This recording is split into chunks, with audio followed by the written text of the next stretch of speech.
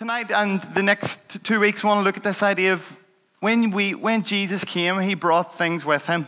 And I'm giving it all my 3 points or my 3 sermons for the next few weeks away. They're on the wall, as you can see, love, joy, and hope. But tonight I want to look at this idea of love.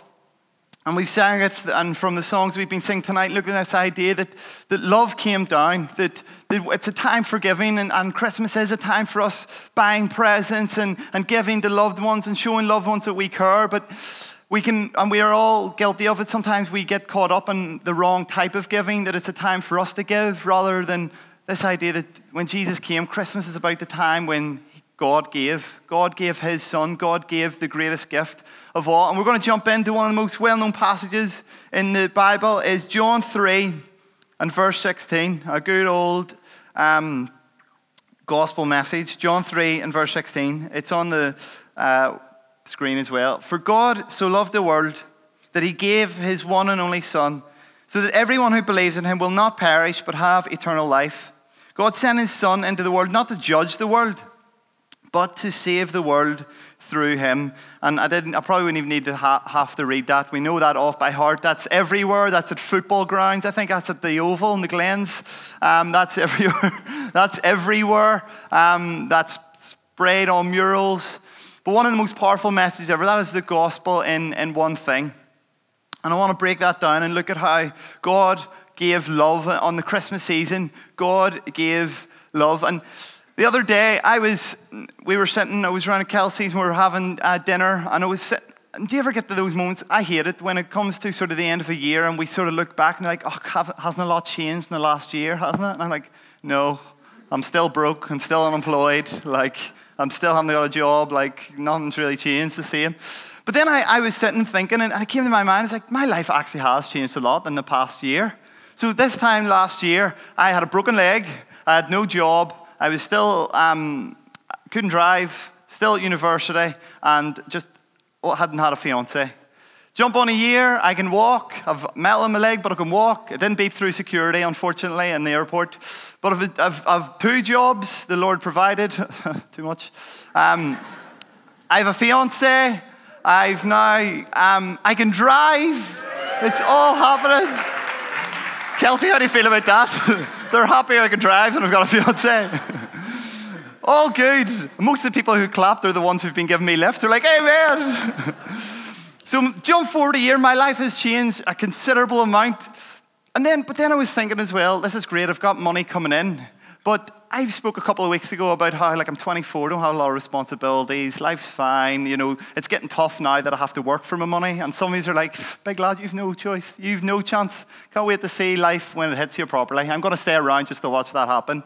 Well, you've got it there, guys. I'm reached that point because I decided, do you know what? I'll get engaged.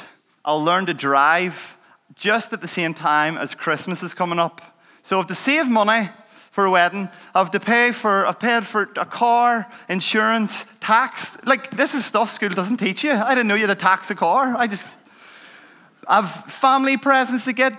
My family also decided to all have birthdays in November and December, so I'm putting all money out that. I'm just like, oh dear, bless us all. Here we come. And then Christmas is coming up and more money going out. And now I'm starting to be like, I've not enough coming in as going out. And everyone in here's like, amen. Welcome to life. It's hit you.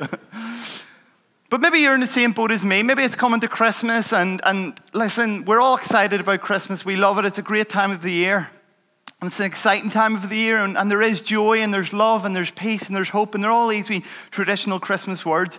But also, maybe you understand that it's a bit difficult as well, Christmas. Maybe looking up here and it's a time for giving and it's time for joy and excitement and buzz. But maybe for you, it's not always that easy. Maybe for you, Christmas is a bit stressful. That you have a lot of bills to pay for, and the same bills you pay for every month are still there, but then you've got all gifts to buy for people. And maybe for you, it's a competition. It can be difficult because we're competing, and it feels like Christmas has become a competition of what can I buy for this, and I can buy for that, and can I outdo this person? And you feel the pressure of that, or you feel the stress or the anxiety of it every year.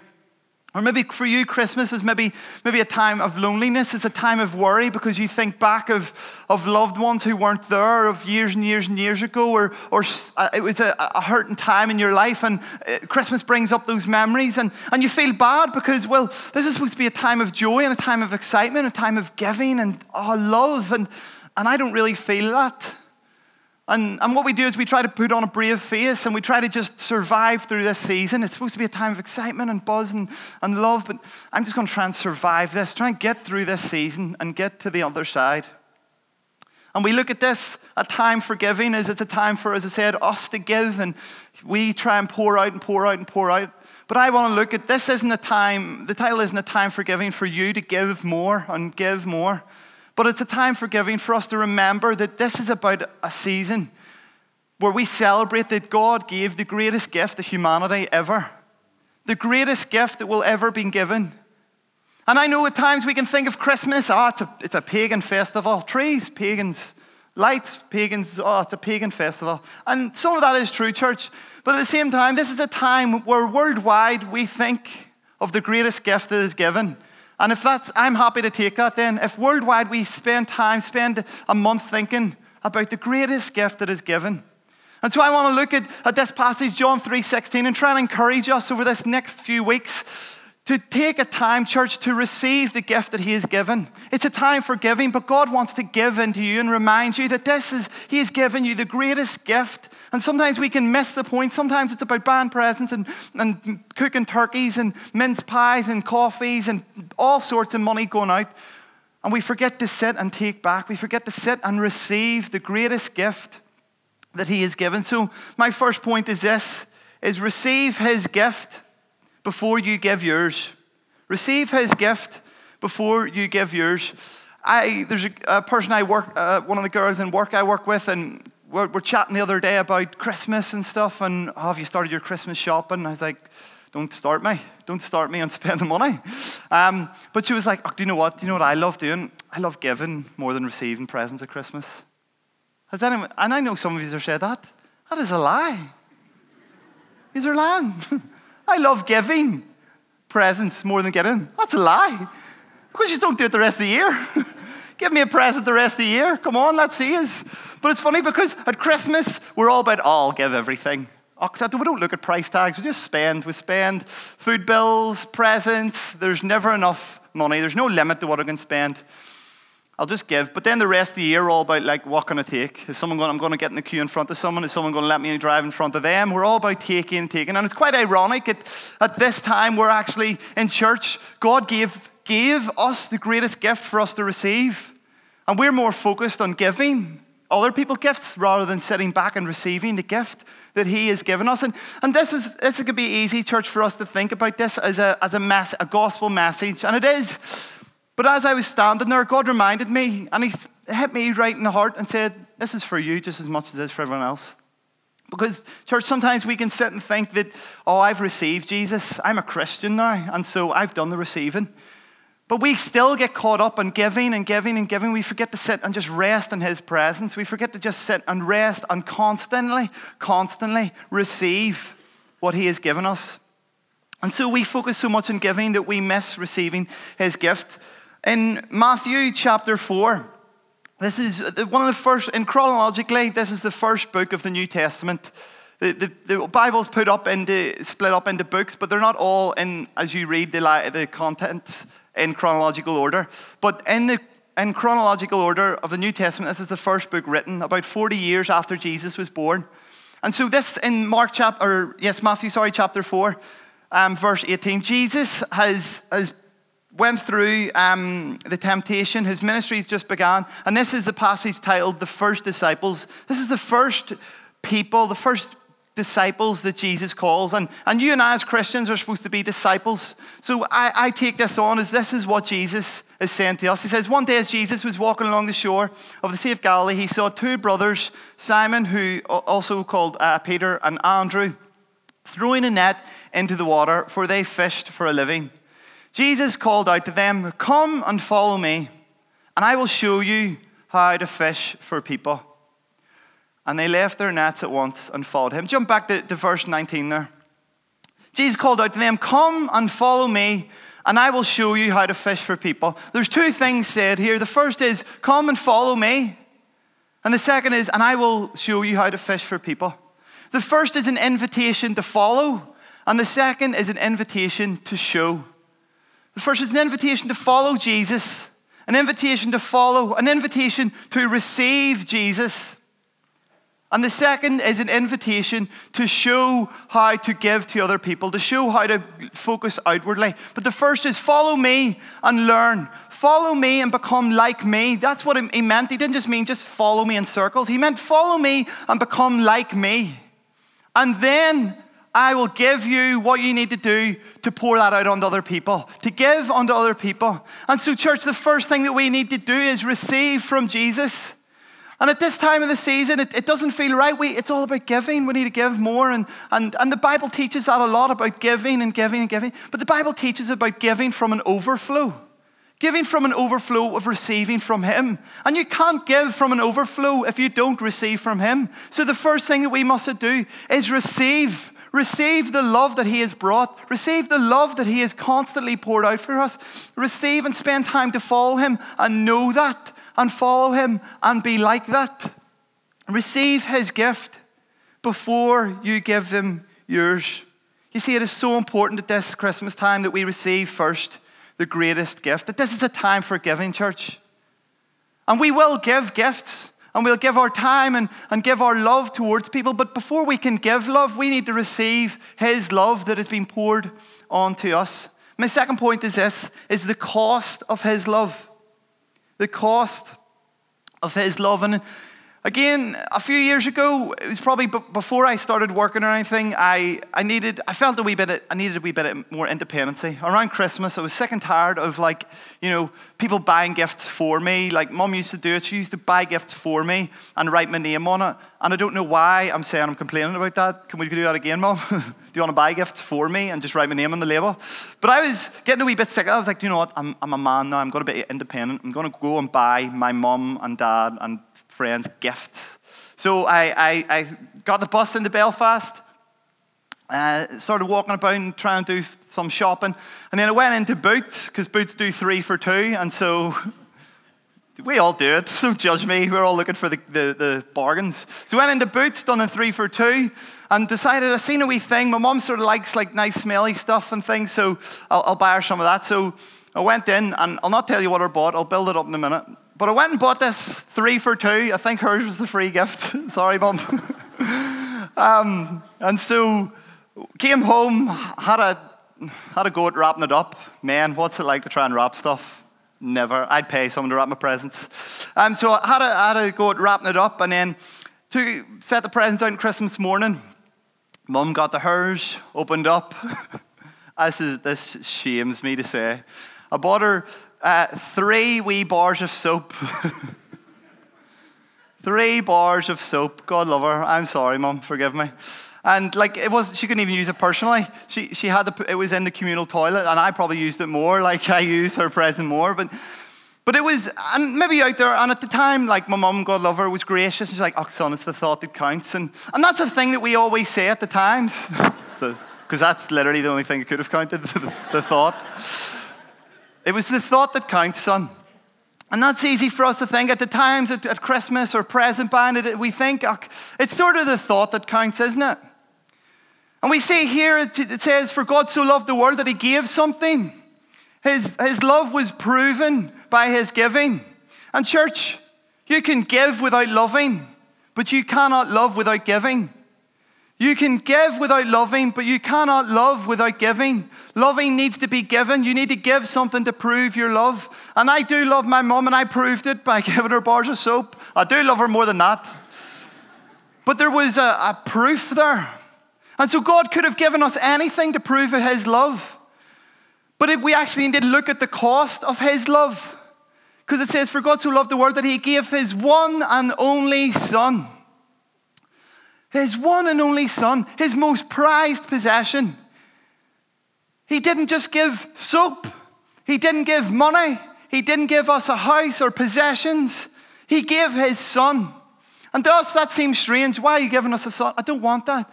It was what his son represented. His son was everything that he owned. His son was his most prized possession, and he gave that. And what that son done when he came down to earth, and he lived and breathed and taught the most gracious, compassionate, loving life anyone ever has done. And then he died on a cross for you and I, rose from the dead, and what all that done has paved the way for us to become united with God again.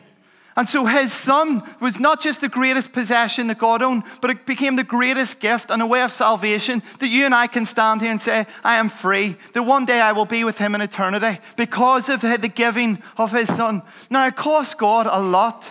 And there's going to be a wee video here that's going to play. It's going to be about 5 to 10 minutes long, but I want you to watch this. And this is what it's like when God says, I'm going to show and prove and demonstrate my love with the giving of my son. Go ahead. And this is the story of what Jesus done for us. That you and I represented those people on the train who were going to a lost eternity, who were going to a death, and nothing could be done about it. And here comes Jesus, faultless, sinless, blameless, an innocent man. And God gave him to us to die a most cruel, horrible death so that we could be united with him. That is what cost Jesus. That would cost God for the love that he poured onto us. And that is for you and I, church, as we stand here, free. And not only is it important that we know the cost of his love, but we need to understand the timing. And that's my last point, is the timing of his love. Because if we know anything about the Bible, we know it's split up into the Old and New Testament. But we skip, for me it's a turn of a page from the Old in Malachi to the New Testament in Matthew. But for back then, there is a silence of about 400 years of nothingness. That God, we believe that this Bible is Holy Spirit inspired, and the whole Old Testament is Holy Spirit inspired. And then at one point, nothing. God doesn't speak. Nothing is said, nothing is written. There is silence. And people go past, people are born, and people die. Things are done, but God doesn't speak. And after 400 years, there are shepherds sitting on a hill, looking after their sheep, doing their job. Maybe talking about years before when there was this Messiah promised, but sure, that was just all talk. Nothing happened. Maybe they're desperate for a Messiah, wanting someone to come and change their situations. Maybe there's people around that time desperate for something to fix their life, and they're at the end of their rope, nowhere else to turn. All hope seems lost, feeling lonely, feeling unloved. And an angel appears to say, don't be afraid. I bring you good news that will bring great joy to all people. The Savior, yes, the Messiah, the Lord has been born today in Bethlehem, in the city of David. That Messiah who was promised has come. The love had come down. The love had met them, had come down, and God hadn't spoken over 400 years. And then he speaks with the crying of a baby as his son has entered the world. And the timing of love coming down, church, is so significant. The time of God's giving to our lives is so significant because maybe these people were desperate. Maybe they needed something to step into their situations to fix it. And here it is. And I want to say to you, maybe you're desperate for someone to step in and fix your situations. He is here. He is here. Jesus is alive today like never before, and he is here to step into your life. Romans chapter 5. Verse 6 and 8 says, when we were utterly helpless, Christ came at just the right time and died for us sinners. Now, most people would not be willing to die for an upright person, though someone might perhaps be willing to die for a person who is especially good. But God showed his great love for us by sending Christ to die while we were still sinners. I don't know if I feel like this is a mum thing, but most mums like their house to be tidied. When someone's coming around to see your house, you like to tidy it, don't you? You like to wash everything. You like to brush everywhere. And I feel like, church, sometimes that's like us with Jesus. Christian or non-Christian in here, we're still the same. We like to try and get our affairs in order before we spend time with Jesus, before we invite Jesus in, and we try to tidy everything and push all the mess under the rug and make it look acceptable. And then it's the right time for God to enter my life. Then it's the right time. But in Romans here it says, when we were utterly helpless, when we couldn't fix our situations, that's when God says, yep, that's the time to come in to fix it. And so Jesus doesn't want you to get everything in order and sorted before you come to Him. He says, no, let me into your house as it's a mess. Let me into all your embarrassment. Let me into all your guilt, all your shame, all your sin. And let me help you tidy it. Let me start putting things away. Let me start cleaning. Just let me in. Just open the door and let me in. Church, this Christmas season, if you're in here and you're Christian, this is a message for you as much as it is if you're in here and you're not a Christian. Let Jesus come into your life. Take the time to receive from Him. This time of giving is important. And yes, we want to give love.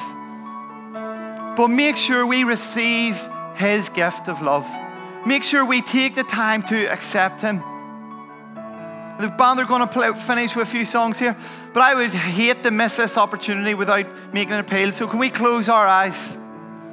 If you're in here and you're not a Christian, I want you to understand this could be the greatest decision. This will be, the greatest decision of your life.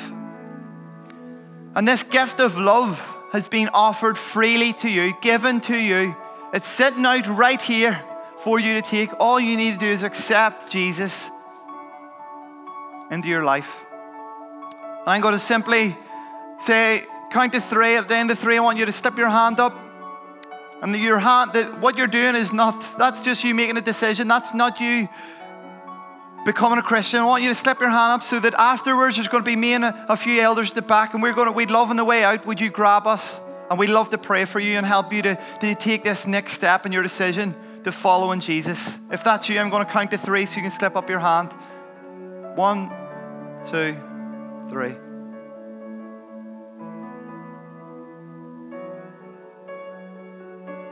Anyone?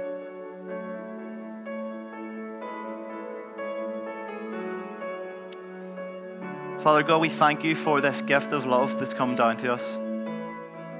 Father God, we thank you that love came down for each and every one of us, God.